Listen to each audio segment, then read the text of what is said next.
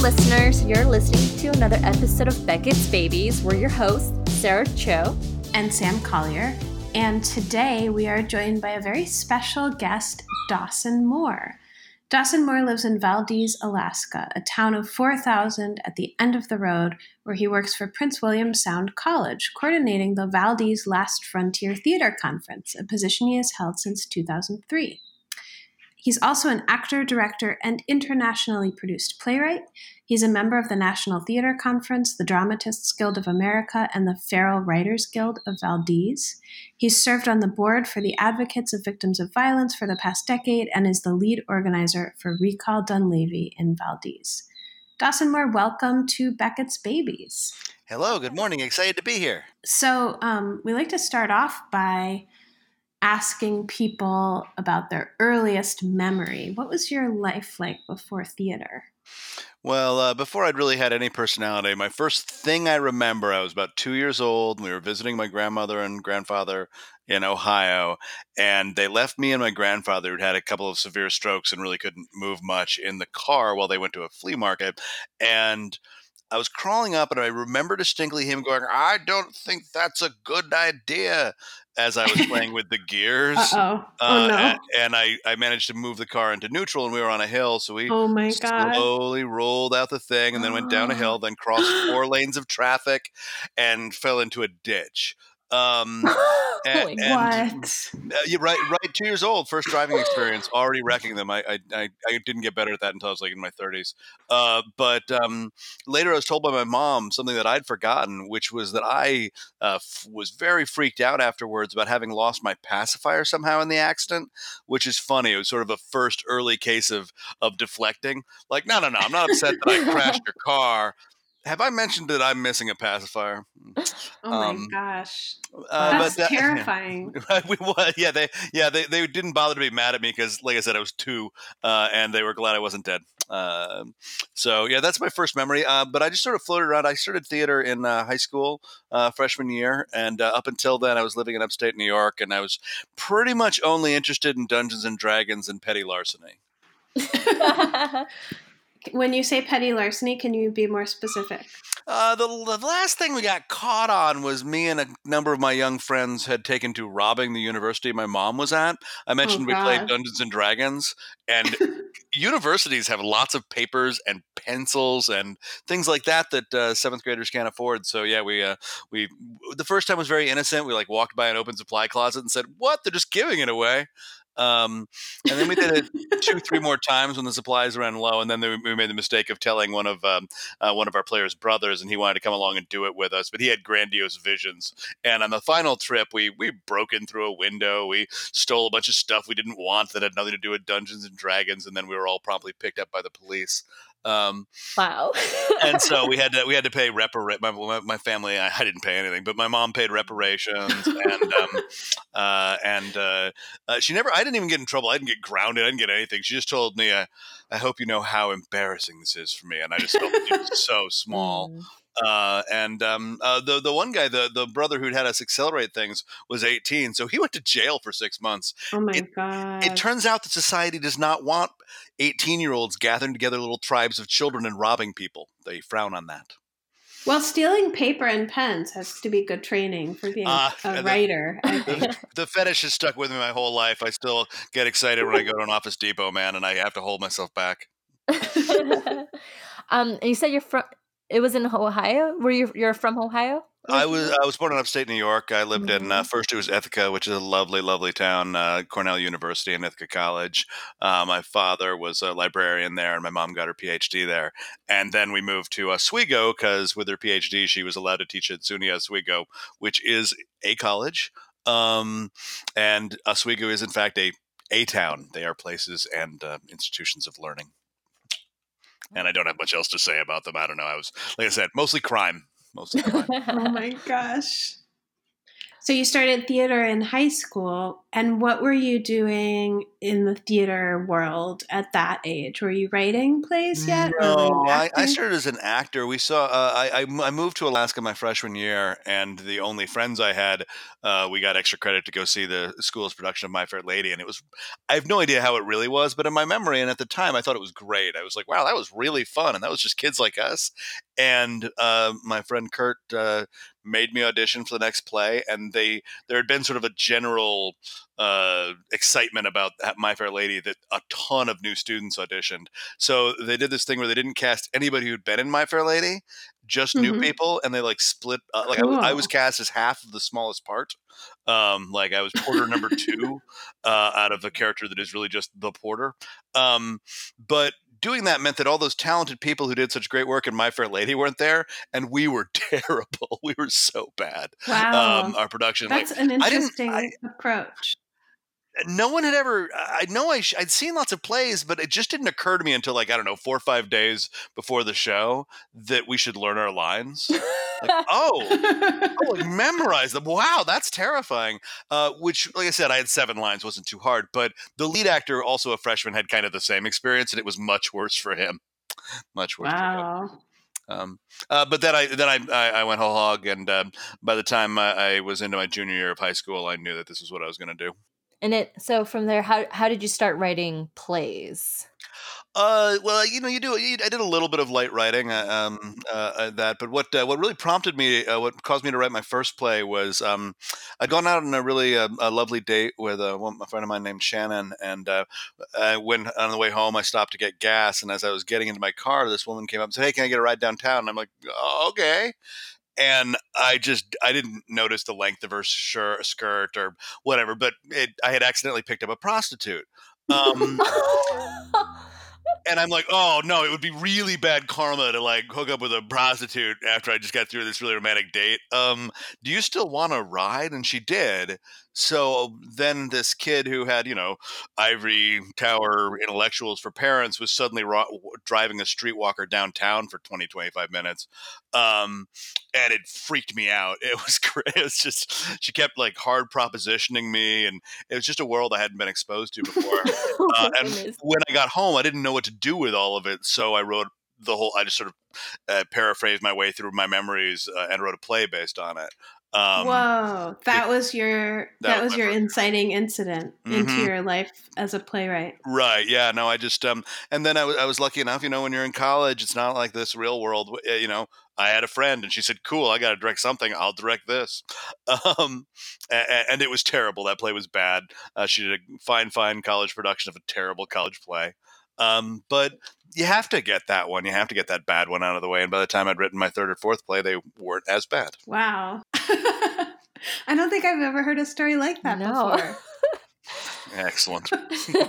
So I met you because I had the amazing opportunity to go to the Last Frontier Theater Conference, and I was wondering if you could just give an overview of your career path and how you ended up running this conference in Alaska. Well, it's sort of circuitous. I started coming to the conference in its third year. The first 2 years, they'd had some major players here: Lanford Wilson, Edward Albee, Marshall Mason, among others. But I hadn't come the first couple of years, so I hadn't quite figured it out.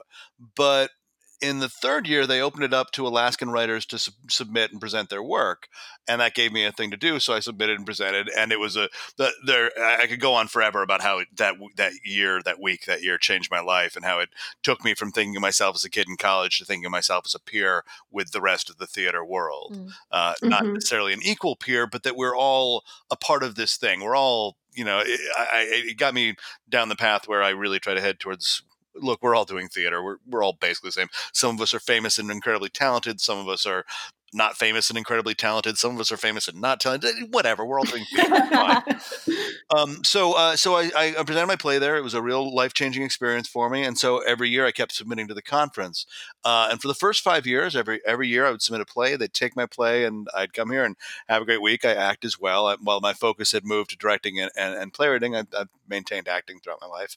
And then my 6th year, they rejected my play, Mm-hmm. but I I always go to Valdez in June, so I just did. I went and I acted, and I had a good time. Oh, cool. And then my 7th year, okay, they rejected that play too, but that's cool. So I came back and I acted and I had a great time.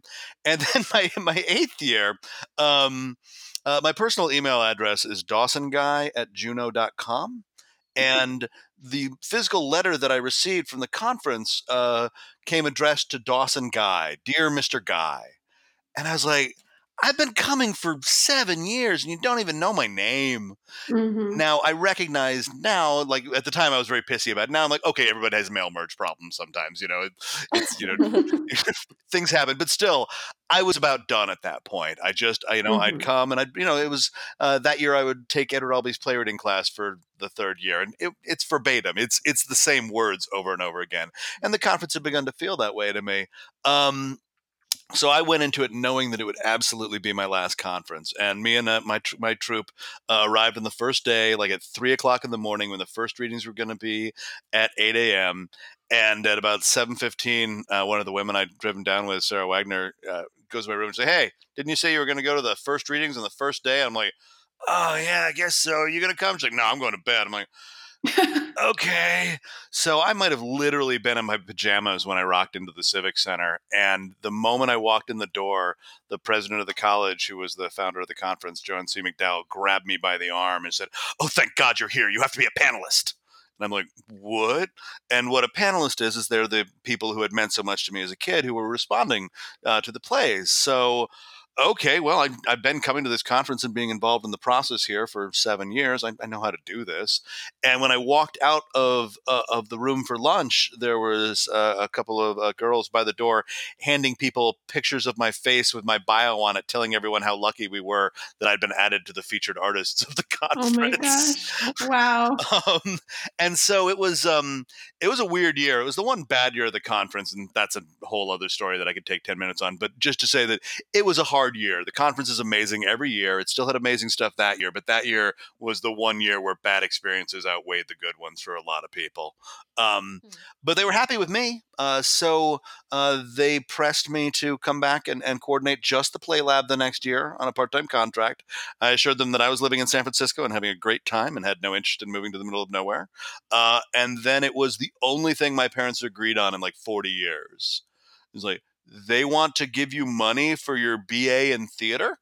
Like, oh yeah, I guess they do, huh? Yeah, they do. Mm. Okay, so once I sort of went, oh, this is a job, huh? It's running the play lab at the conference, which is like my favorite. Okay, all right, fine.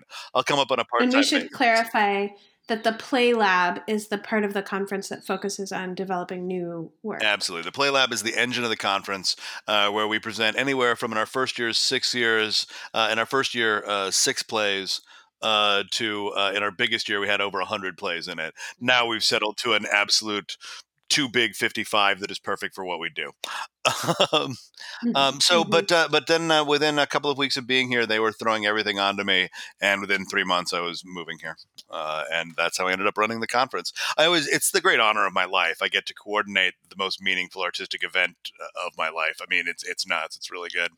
So, what is it like to plan and run a theater conference? Like, what, some drawbacks or some Well, things? Yeah.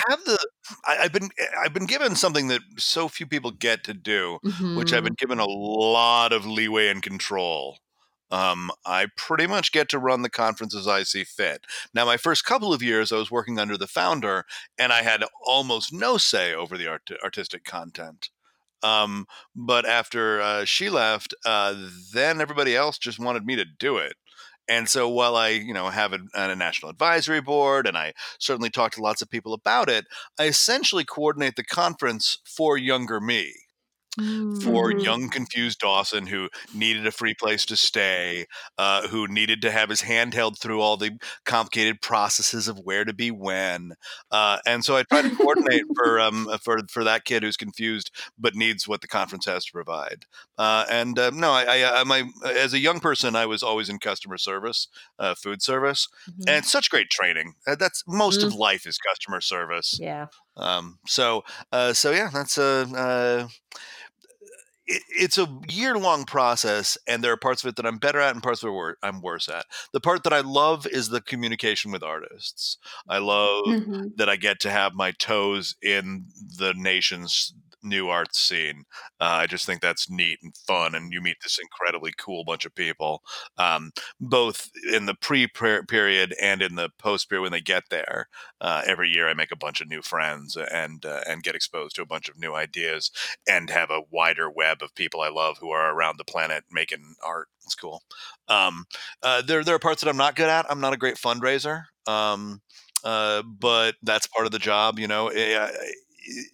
After the conference ends, we go immediately into fundraising and assessment. Huge believer in Mhm. assessment. Huge believer in asking people how it went. Huge believer in toughing my way through the feedback forms and listening to people say mean things about me. But believe in that. Think it's important. Um, Aw. and then the plays start pouring in. We have a very specific process here. I read slash process literally every play that comes in, um, and then I rank. That's astounding. Yeah, You personally read every play? yeah, it's about 400 or 500 scripts a year. Wow. Um, and Holy It cow. well, I want to. I'll make sure I'm upfront about a little less braggy. We take about 2 to 4% of full length play submissions. Um, Okay. so Mhm. if someone submits me a 90-minute play and 10 minutes in I don't care and I'm confused, it costs them nothing to submit, and they're competing for an expensive invitation to a holiday, right? Right. So I'm okay. It's not like I think there would be different ramifications on it if we were competing for $10,000 or something. But because what I'm offering is this expensive holiday, you know what? Sorry, you didn't get your job's to get me 10 pages in. If you didn't, I don't. So when I say I read 4 to 500, I don't automatically read them all the way through. Yeah, Um, that makes sense. And we should clarify for listeners, the expensive part, of course, is the plane tickets to right? Alaska. Yeah. So, yeah, so and once people are there, they can stay somewhere for free and We do lots of things to try and make it feasible. Again, I lived below the poverty line when I was coming here for my first bunch of years. So Mhm. the fact that we provide free lunch, the fact that there was a floor with a roof to throw my head on, the fact that we Mhm. keep our registration. We're going up for the first time in 8 years. We're going up to $80 for a week long conference. It's still nothing. Um, so we do all those things, but yeah, you got to get yourself to Alaska, and Valdez is Yeah. not just getting to Alaska; it's getting to Alaska and then getting further into Alaska. Yeah, yeah, yeah. Hmm. Like, yeah, people, you get to Anchorage, that's easy, but then there's another either 5 hour drive or another 40-minute plane ride. We've talked to a lot of playwrights on this show about the application and rejection process, and how they think about rejection and how they think about sending their work out. So we're really curious to know from your perspective, as someone who reads a lot of plays every year and makes decisions about them. What does the other side of that look like? You're a playwright, so you know what it feels like to send your work out. And then you also know what it looks like to receive 500 plays and have to pick, only some of them. Hmm. So, what do you wish playwrights knew?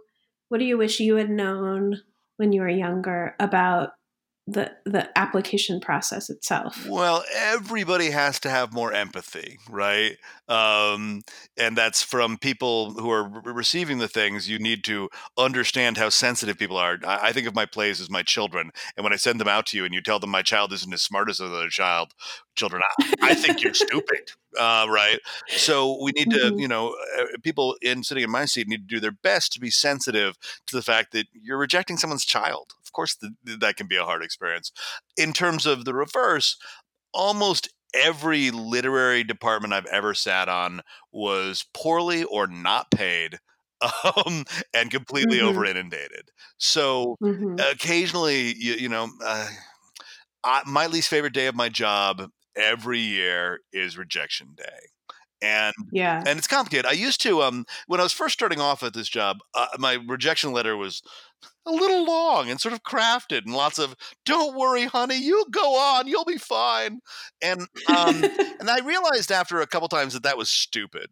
that's a waste of time. When I get a rejection as an email, I just want you to let me know to check that box in my database of where I sent stuff. I don't need your heartfelt words about how I don't know what I'm talking. Whatever. Just tell me I didn't get in. Be polite about it, and so I think quick and personalized. I'm always amazed as a playwright when I send someone an email and the company go, "We won't have time to tell people we reject." I'm like, "Are you kidding? You won't have Right. time to like gather together all the ones you're rejecting into a group email blind CC and say no?" That because I do a little more than that. Like I every author who's rejected, I send them an individual email. I do that in case they want to ask me questions. Not that I want that, but I want them to feel like they've been communicated with as human beings. Mm-hmm. And moreover, I like to say, especially to younger writers, I like to go, "Hey, you did really well. I'm sorry we didn't get to take you. There's only so many slots." Because when I was young, my second play, the playwriting class forced us to send it out. And when I got it back, they were rejecting it, but they'd accidentally or on purpose included their readers' notes and said some really nice Oh things. no. No, well, I mean, they didn't take the play, Oh, but the readers' notes it, said some really nice things but about they were the play. nice. Okay, good. And I just remember how much Thought you were gonna say, right, yeah, yeah. no, yeah, boy, I assume every developmental, every literary department ever doesn't want their notes to go public because yeah, when they're private, you say some rude things. But I just remember how much that meant to me to have somebody personally communicate with me. So Yeah. so I try to give that kind of energy back out to the world. So when you're reading these plays, I have a question. Like, is there a criteria you're kind of juggling? Like, are you thinking about the audience in Valdez? Are you thinking about, um, like what, like themes are you looking for when you're reading, or Um, just, it's yeah. interesting you'd ask that. Because I'm actually experimenting a little bit with it this year, but I'm not going to talk about that because I'm just experimenting with it. But generally speaking, for my program, I'm bringing 55 writers up. Mm-hmm. For that 55 writers, I want all sorts of diversity. Racial diversity, age diversity. I want storytelling style diversity. Like if we were just doing the Dawson Moore show, it would all be dark comedies. Like that's all we would present. And so I have to look beyond my taste and look for quality writers and quality people and quality scripts Mhm. of a wide variety. I remember one year I got 3 historical lesbian plays that were all pretty good. And I'm like, I've only got slots for 9 I'm not going to do 3 of the same play, even though they're all good. There was one year where I got the Monica Lewinsky play that Sarah Tufts wrote, and another great play that was also that. I'm like, I'm not going to do 2 plays on the same subject.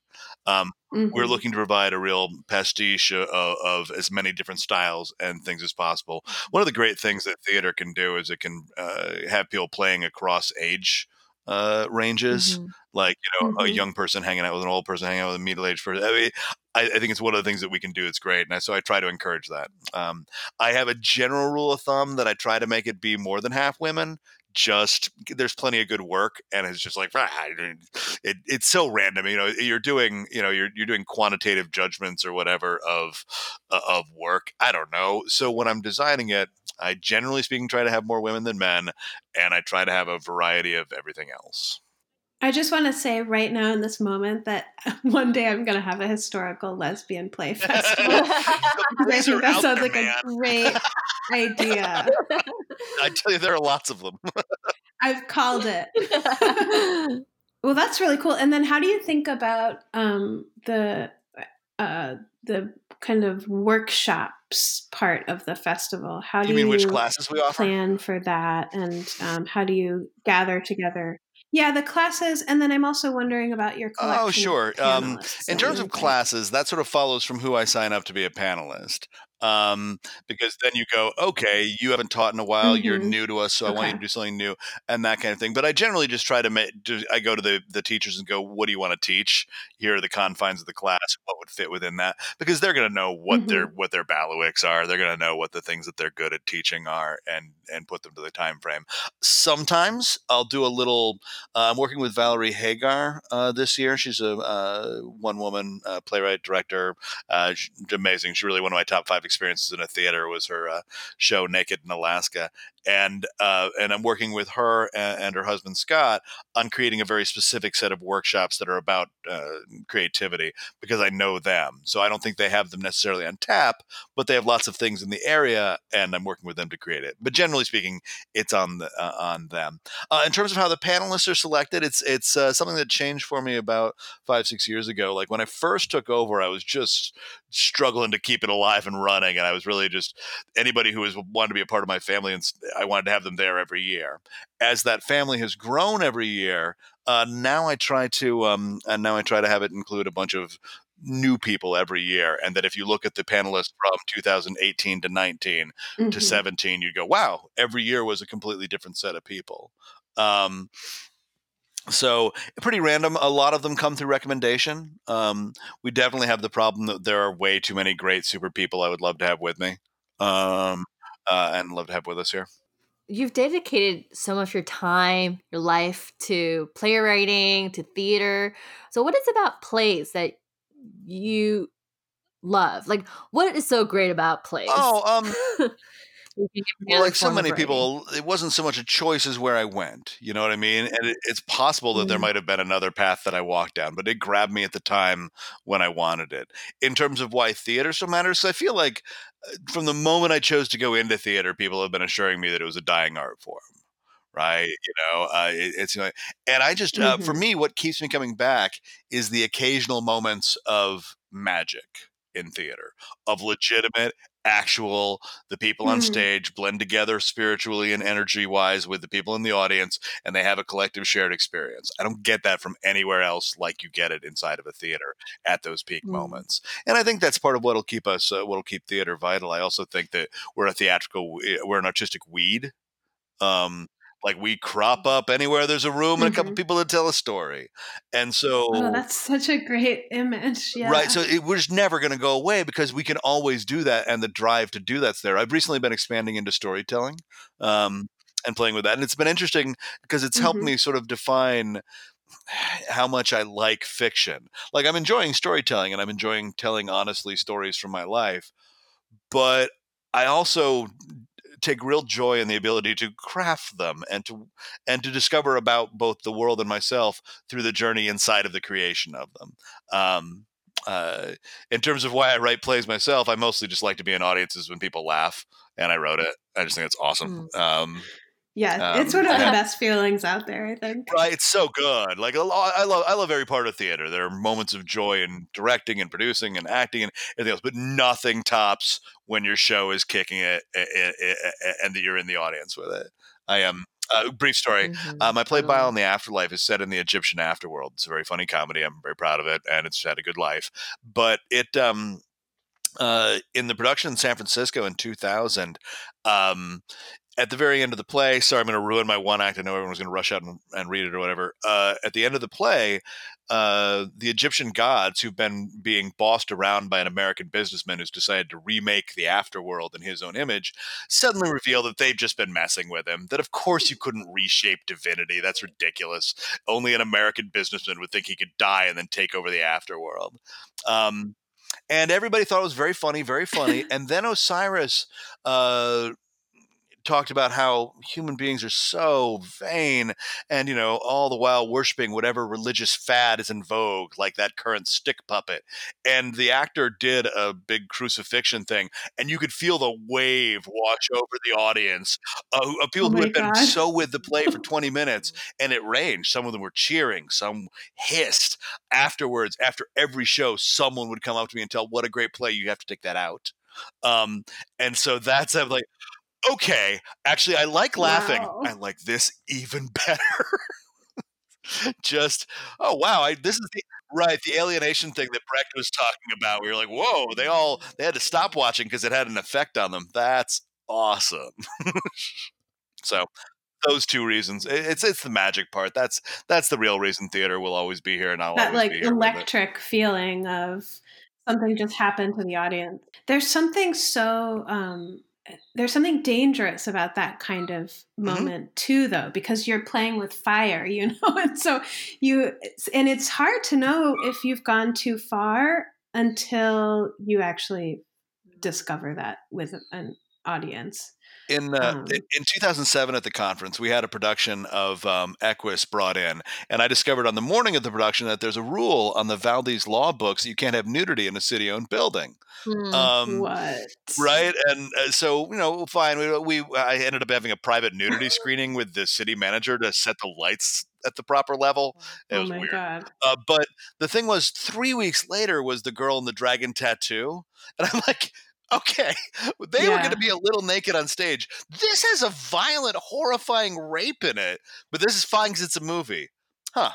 Okay, this actually, in some ways, is reminding me why theater is more powerful because we're really there. We're not just Mhm. putting some things on a flat screen or a 3D. We're really in the room with those people, right? Okay. Yeah. That statement that it's the art form that's dying. Like I feel like I've heard that statement all my life, all through college or like grad school, but I don't know why, but I just feel like Mhm. more people, I'm encountering more plays and more writers. Like it feels like the community has been growing, and so I don't know, like if that's even true. I agree. I don't feel anything like that inside of the actual Hmm. world of things. Yeah.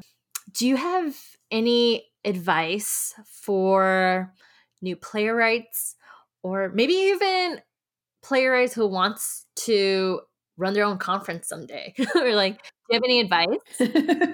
Yeah. Well, my advice remains the same. Everybody, just make sure you're doing what you want to do, Mhm. right? And for me, it's about in my life, and I can only look at the story from there. Don't worry that much about money. Keep doing what you want to do. People, as soon as you say you're going to theater, major in theater in college, everyone's going to be like, "Oh, you better have a backup plan. Oh, you're not going to make any money." And I didn't until I was 32 or 33. I had a lot of part-time jobs. I waited on a lot of tables. I did whatever. And even if I had never made money at it, making a life in art is not about money. Money is an affectation of human society that we're stuck with. That's how we measure stuff. It's fine. But I think where artists get messed up, particularly in this country, is they get married to what money means. And, I'm not really a such and such unless I make money at it. Just, ugh. It makes me so sad because you're denying yourself. The purpose of art is not money. I'll guarantee that. Mhm. It's a Mhm. reality. You got to deal with it. I deal with the conference, like I said, that costs a lot of money to attend. So I'm not trying to, but I think that where people go off is they get too mired in just make art. If that's what you got to do it. Keep pursuing it. The money will come if you go with an open heart and if you go with enough perseverance. Because quite frankly, it's so tiring that by the time you reach into your 30s, a lot of everybody's begun to stop. Right? That in the Yeah. 20s, there's tons of young people. It's incredibly competitive. By the time you get into your 30s, people have begun to have families. People have begun to go, oh, I don't want to do this anymore, and the opportunities tend to open up more. So my main objective would be make sure you're doing what you want to do. If theater's what you have to do that and make your money somewhere else. It And then sounds like what you're saying is you just have to outlast all the people your kind of, age. dude. No, frankly, I was never the most talented kid in any school that I was in anything. That was not. I was always one of the nicest, and I was always one of the funniest, but I was not one of the best. So, for what it's worth. You just hang in there.